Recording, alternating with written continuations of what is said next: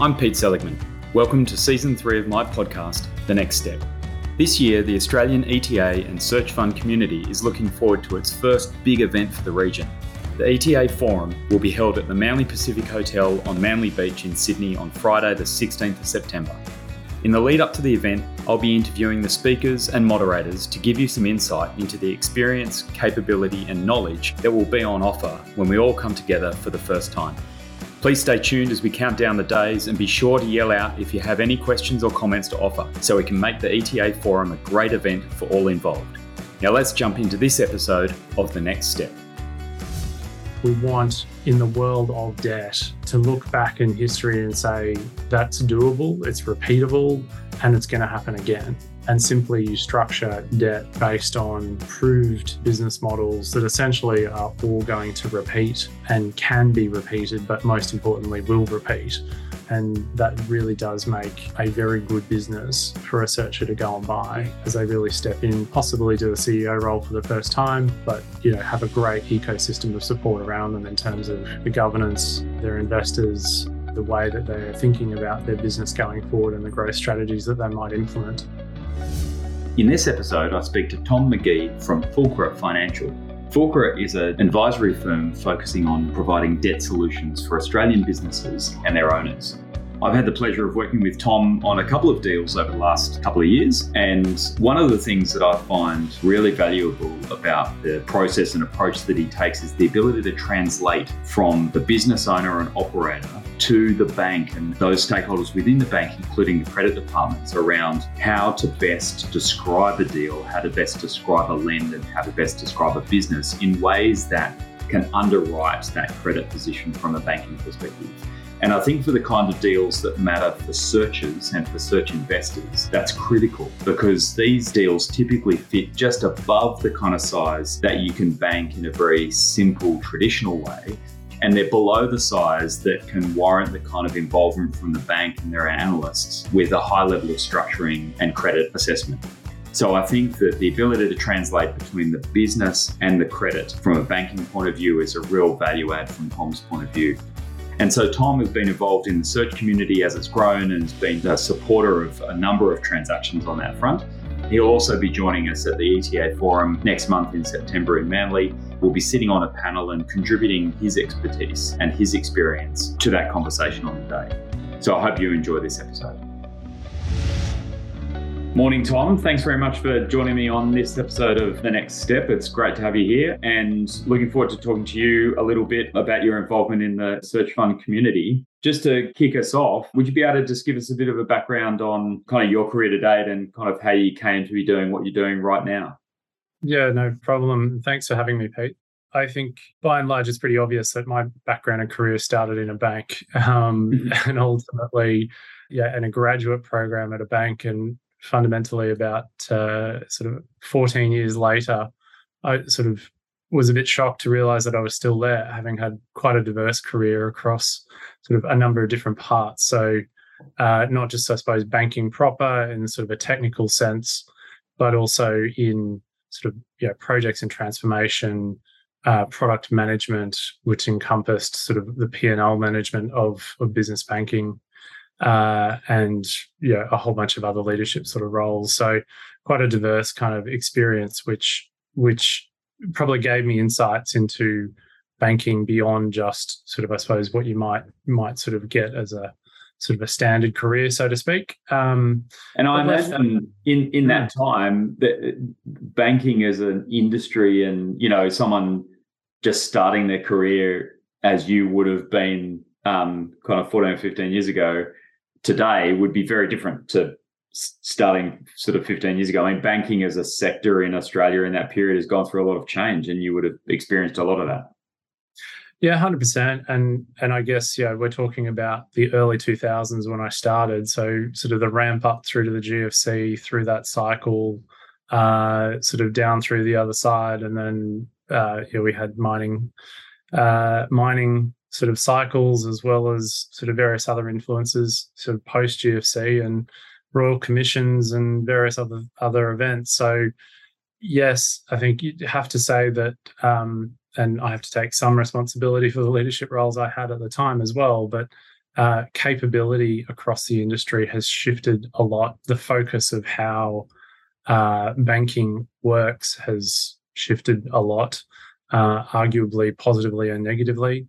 But ultimately, the navigation from a customer's perspective is not gotten any easier. So I would have to say, particularly that point would have deteriorated from my time in the industry to now, which effectively is about 20 odd years. So the numbers keep moving.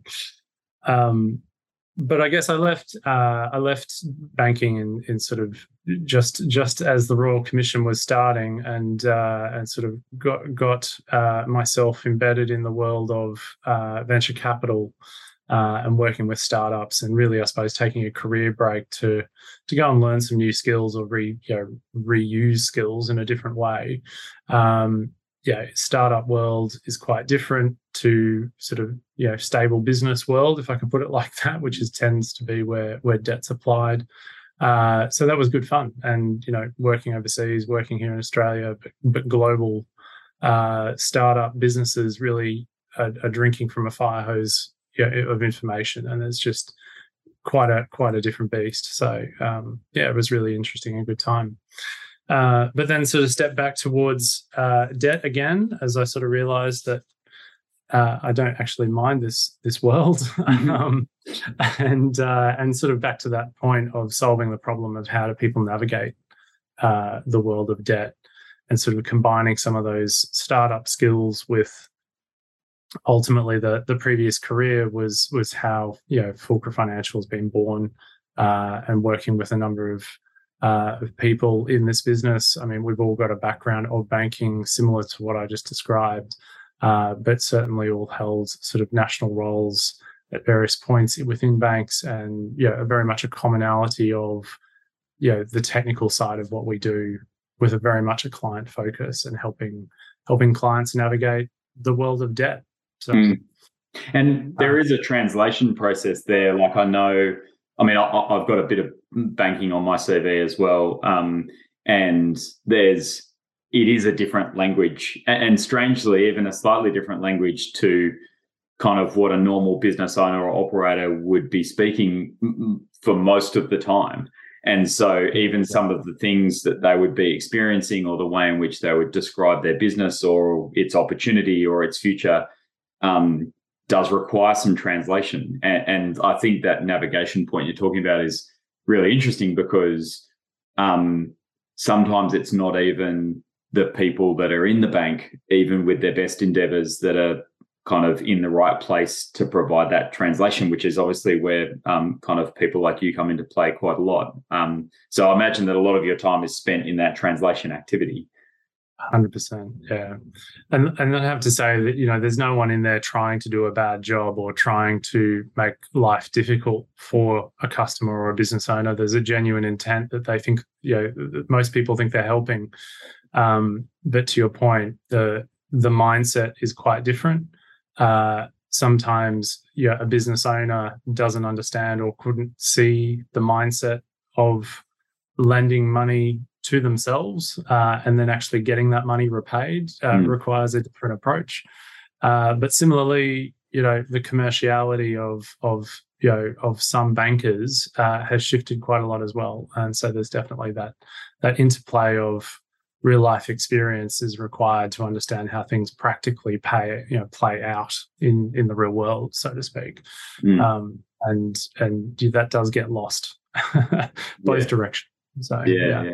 Absolutely. Well, I mean, I've got a whole bunch of questions that are on the tip of my tongue, but rather than jump into those, I might use that opportunity to segue into kind of the way in which effectively we bumped into each other for the first time as well.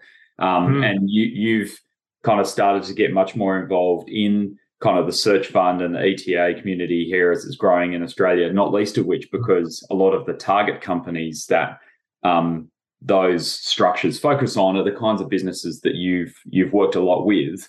And also that translation that we're talking about there works quite well for those smaller businesses and translating those into the relevant parts of each of the banks to get the funding for the acquisition, but then also for various funding facilities along their growth profile as well. So how did you kind of first come across deals in the search fund and ETA space, and how has that evolved for you over the last couple of years? Yeah, 100%. So, I mean, I'll go straight to the answer and then sort of fill in the color. But so a gentleman by the name of Jack Lancaster introduced myself and my colleague John Davis, sort of having done his transaction sort of with him in a what would be described as a search-like approach. He certainly gave us a lot of information about what search is, sort of helped us understand it.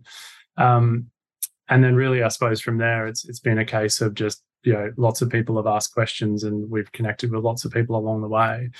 But sort of, I suppose, more broadly, we do a lot of work with PE. So it's sort of, I suppose, more generally, the space that we sort of typically work with in a corporate sense is very much that sort of family office, private investor, complex or sophisticated capital structure, working in with bank debt to access debt capital markets that are really efficient at delivering low cost capital at that end of the spectrum, before you're sort of really going into sort of direct sort of market issuance style debts sort of structures. So I mean that's sort of our core base. It was a very natural fit for us in sort of coming across Jack to then sort of understand what is really, I suppose, an adjacency in the way I think of it to that sort of, I suppose, deal size structure. So generally, I think it's quite common knowledge that PE firms really do try and focus on a size range in the way that they think about their investing mandates.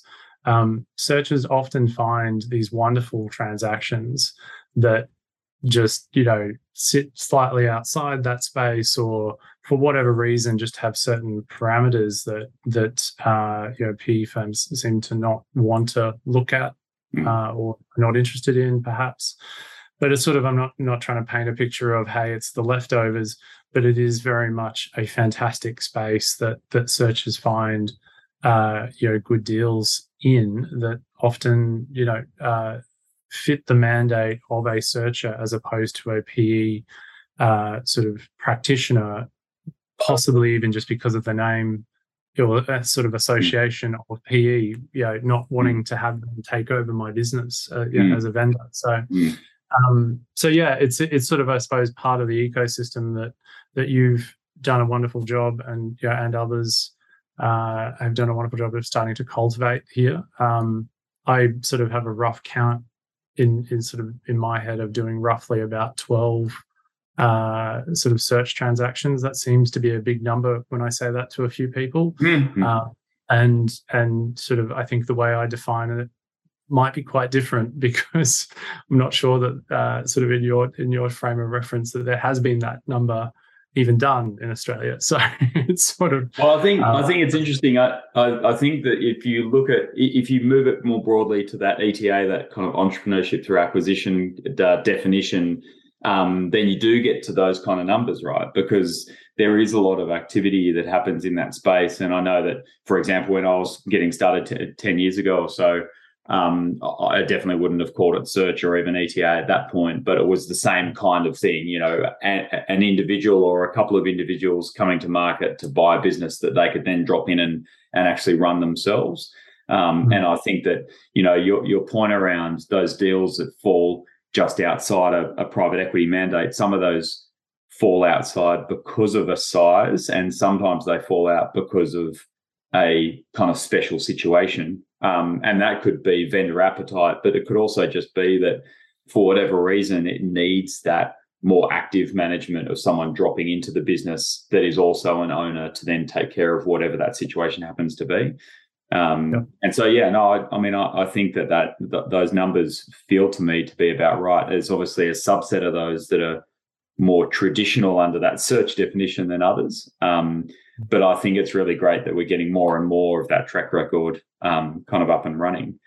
And so as you've been exposed to kind of those deals and also the new ones that you're seeing coming to the table at the moment, What do you see as kind of the main characteristics of those deals from a debt perspective? So, when you're seeing them for the first time and you're speaking to the entrepreneur about how do we position this with the bank, what are the kind of key points that stand out for you that are not necessarily unique, but are characteristics of those kind of deals? Yeah, 100%. So, the absolute first element to these transactions, which is so important, is, if I kind of think back to sort of, a 5 C's kind of framework, which, I guess is quite a common framework, but essentially character being the top, right? We're dealing with somebody that has got good experience, and I'm saying the searcher in this case, in their own right, in their previous careers or whatever they've done to date.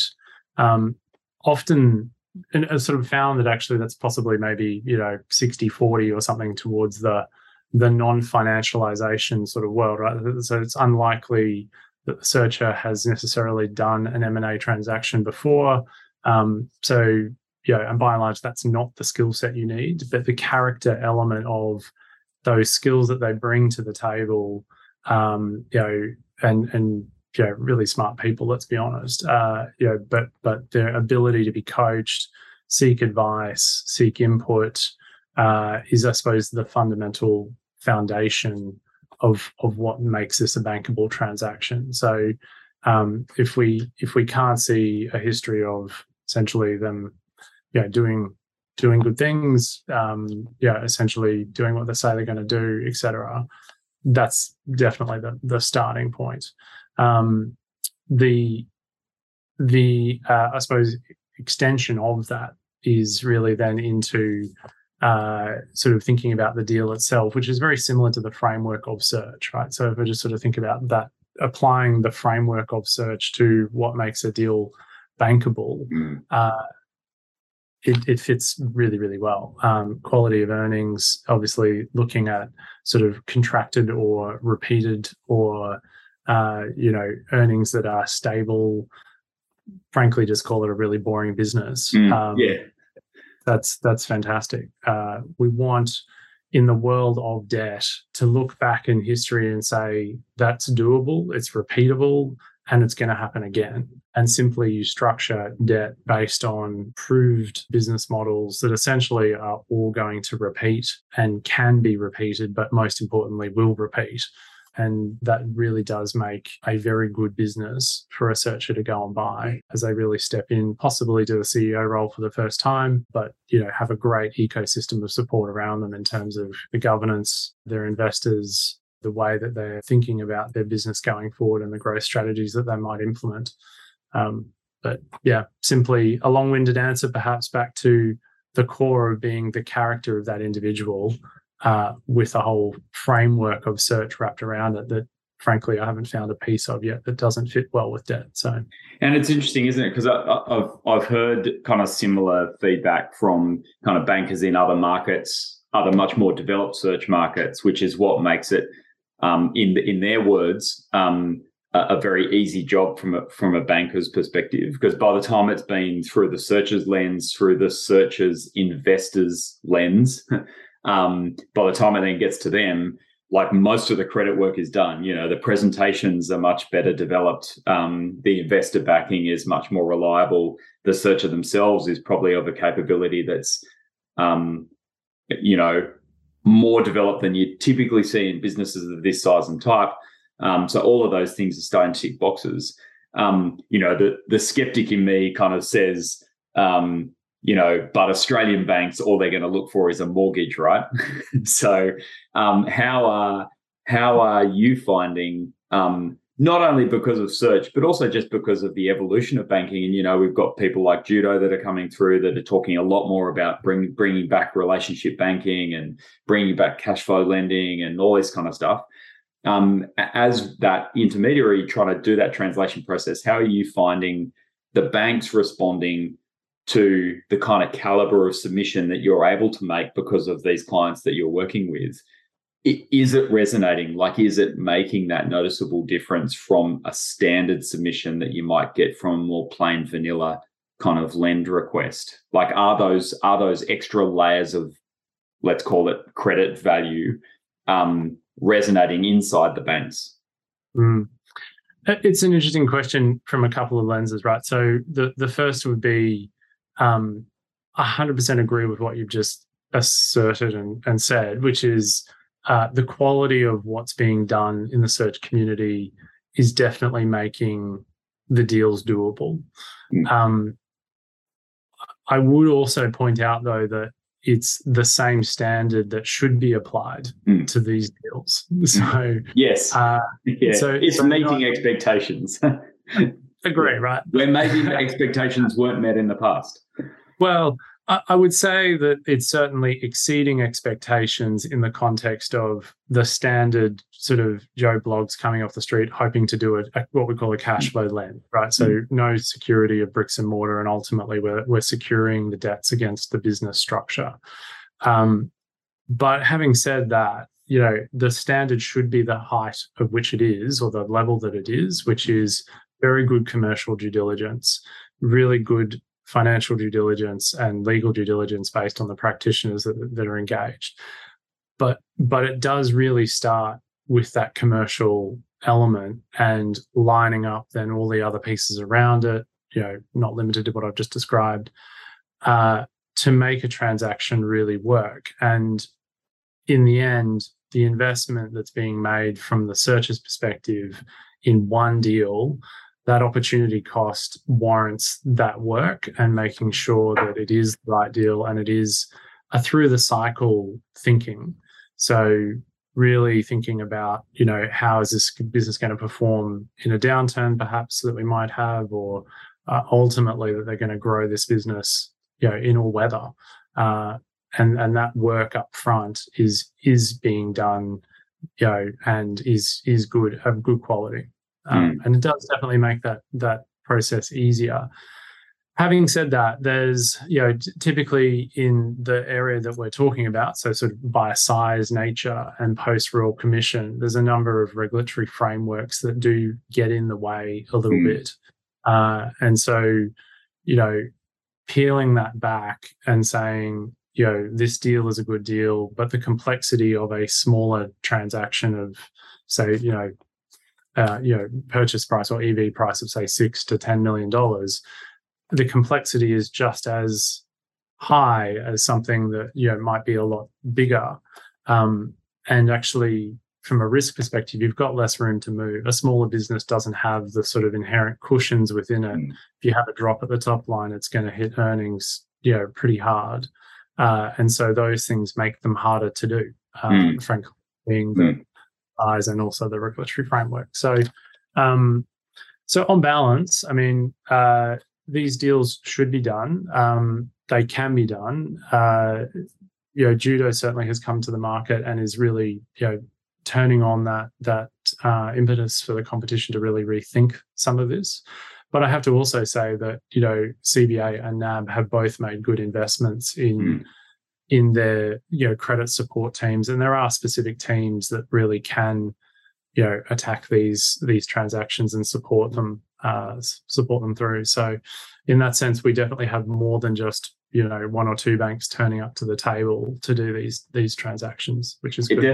It definitely feels like it's better today than it was maybe 5 years ago, for example. It feels like the capability or maybe the appetite or whatever it is. Because one of the things that I was talking to Jake Nicholson about was just, if you look at kind of the search ecosystem over the next 5 years, you kind of have these balancing needs of, you need enough entrepreneurs, you need enough deals to do, and you need enough capital to fund all of that. And that capital obviously comes in the form of equity capital via investors, which is a whole kind of marketplace we need to keep an eye on, but also the debt capital via the banks and even non-banks potentially, depending on the size of the deal.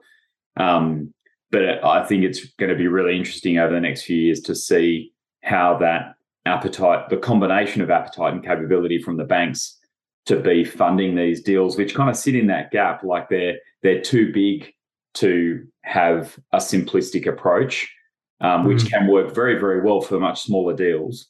But they're too small to have those kind of cushions or anything else in them that the larger deals might have. So what it does require, the way to fill that gap is with a bit risk appetite and a bit of capability mixed in the right proportions to get transactions over the line. So it's good to see, and I know that you've seen them and I've seen a handful, deals getting done in that space, because it means that, it can be done, as you say, which means there's still that space to keep executing in this range. Yeah, definitely. I mean, I think it's just important to basically navigate all of that and sort of, have a mind to, as I said, through the cycle thinking. I think as we've come through sort of the COVID period, banks behaved as banks do, which was, that they do shift their risk appetite from time to time.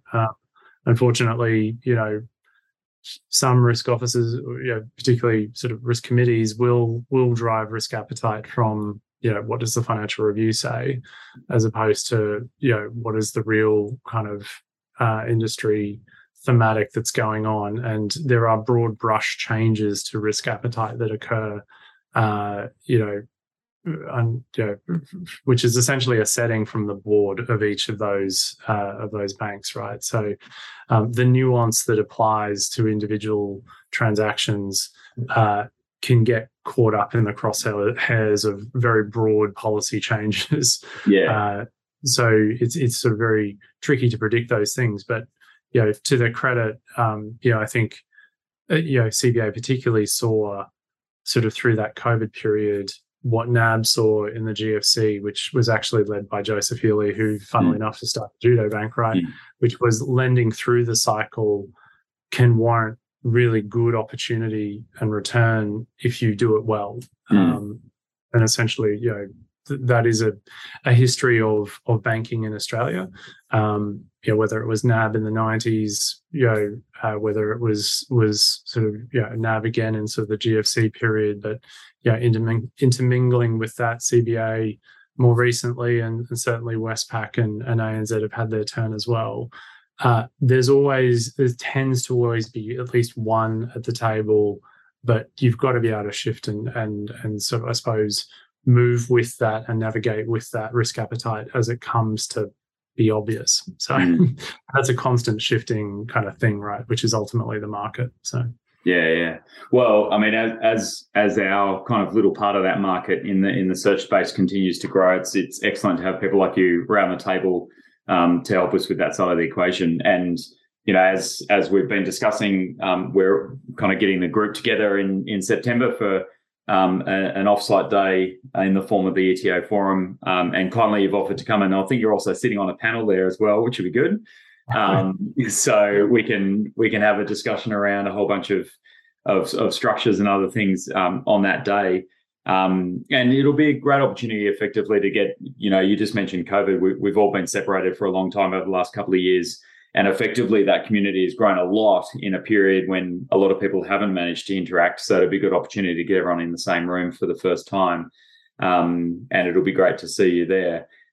So thank you very much for your time today. And thanks for your support for the ETA Forum. And also thanks for all the help that you're providing to all the searchers and entrepreneurs in the market that are either in a transaction, but also I know you spend a lot of time speaking to those guys before they've even got something on the table to help them understand what their capacity might be and how they should be thinking about deals even in those early stages of discussions with the vendors. So it's really useful to have that capability accessible. Yeah, no, happy to help always. And it's a fun part of what I get to do, frankly. It's working with searchers generally as people really challenging themselves and pushing into something new has always, like everyone that I've worked with, has been a real joy, frankly. And so that's a good part of my job. Fantastic. Well, thanks for your time, Tom, and look forward to seeing you in Manly in September. Yeah, looking forward to it. Thanks, Pete. Cheers.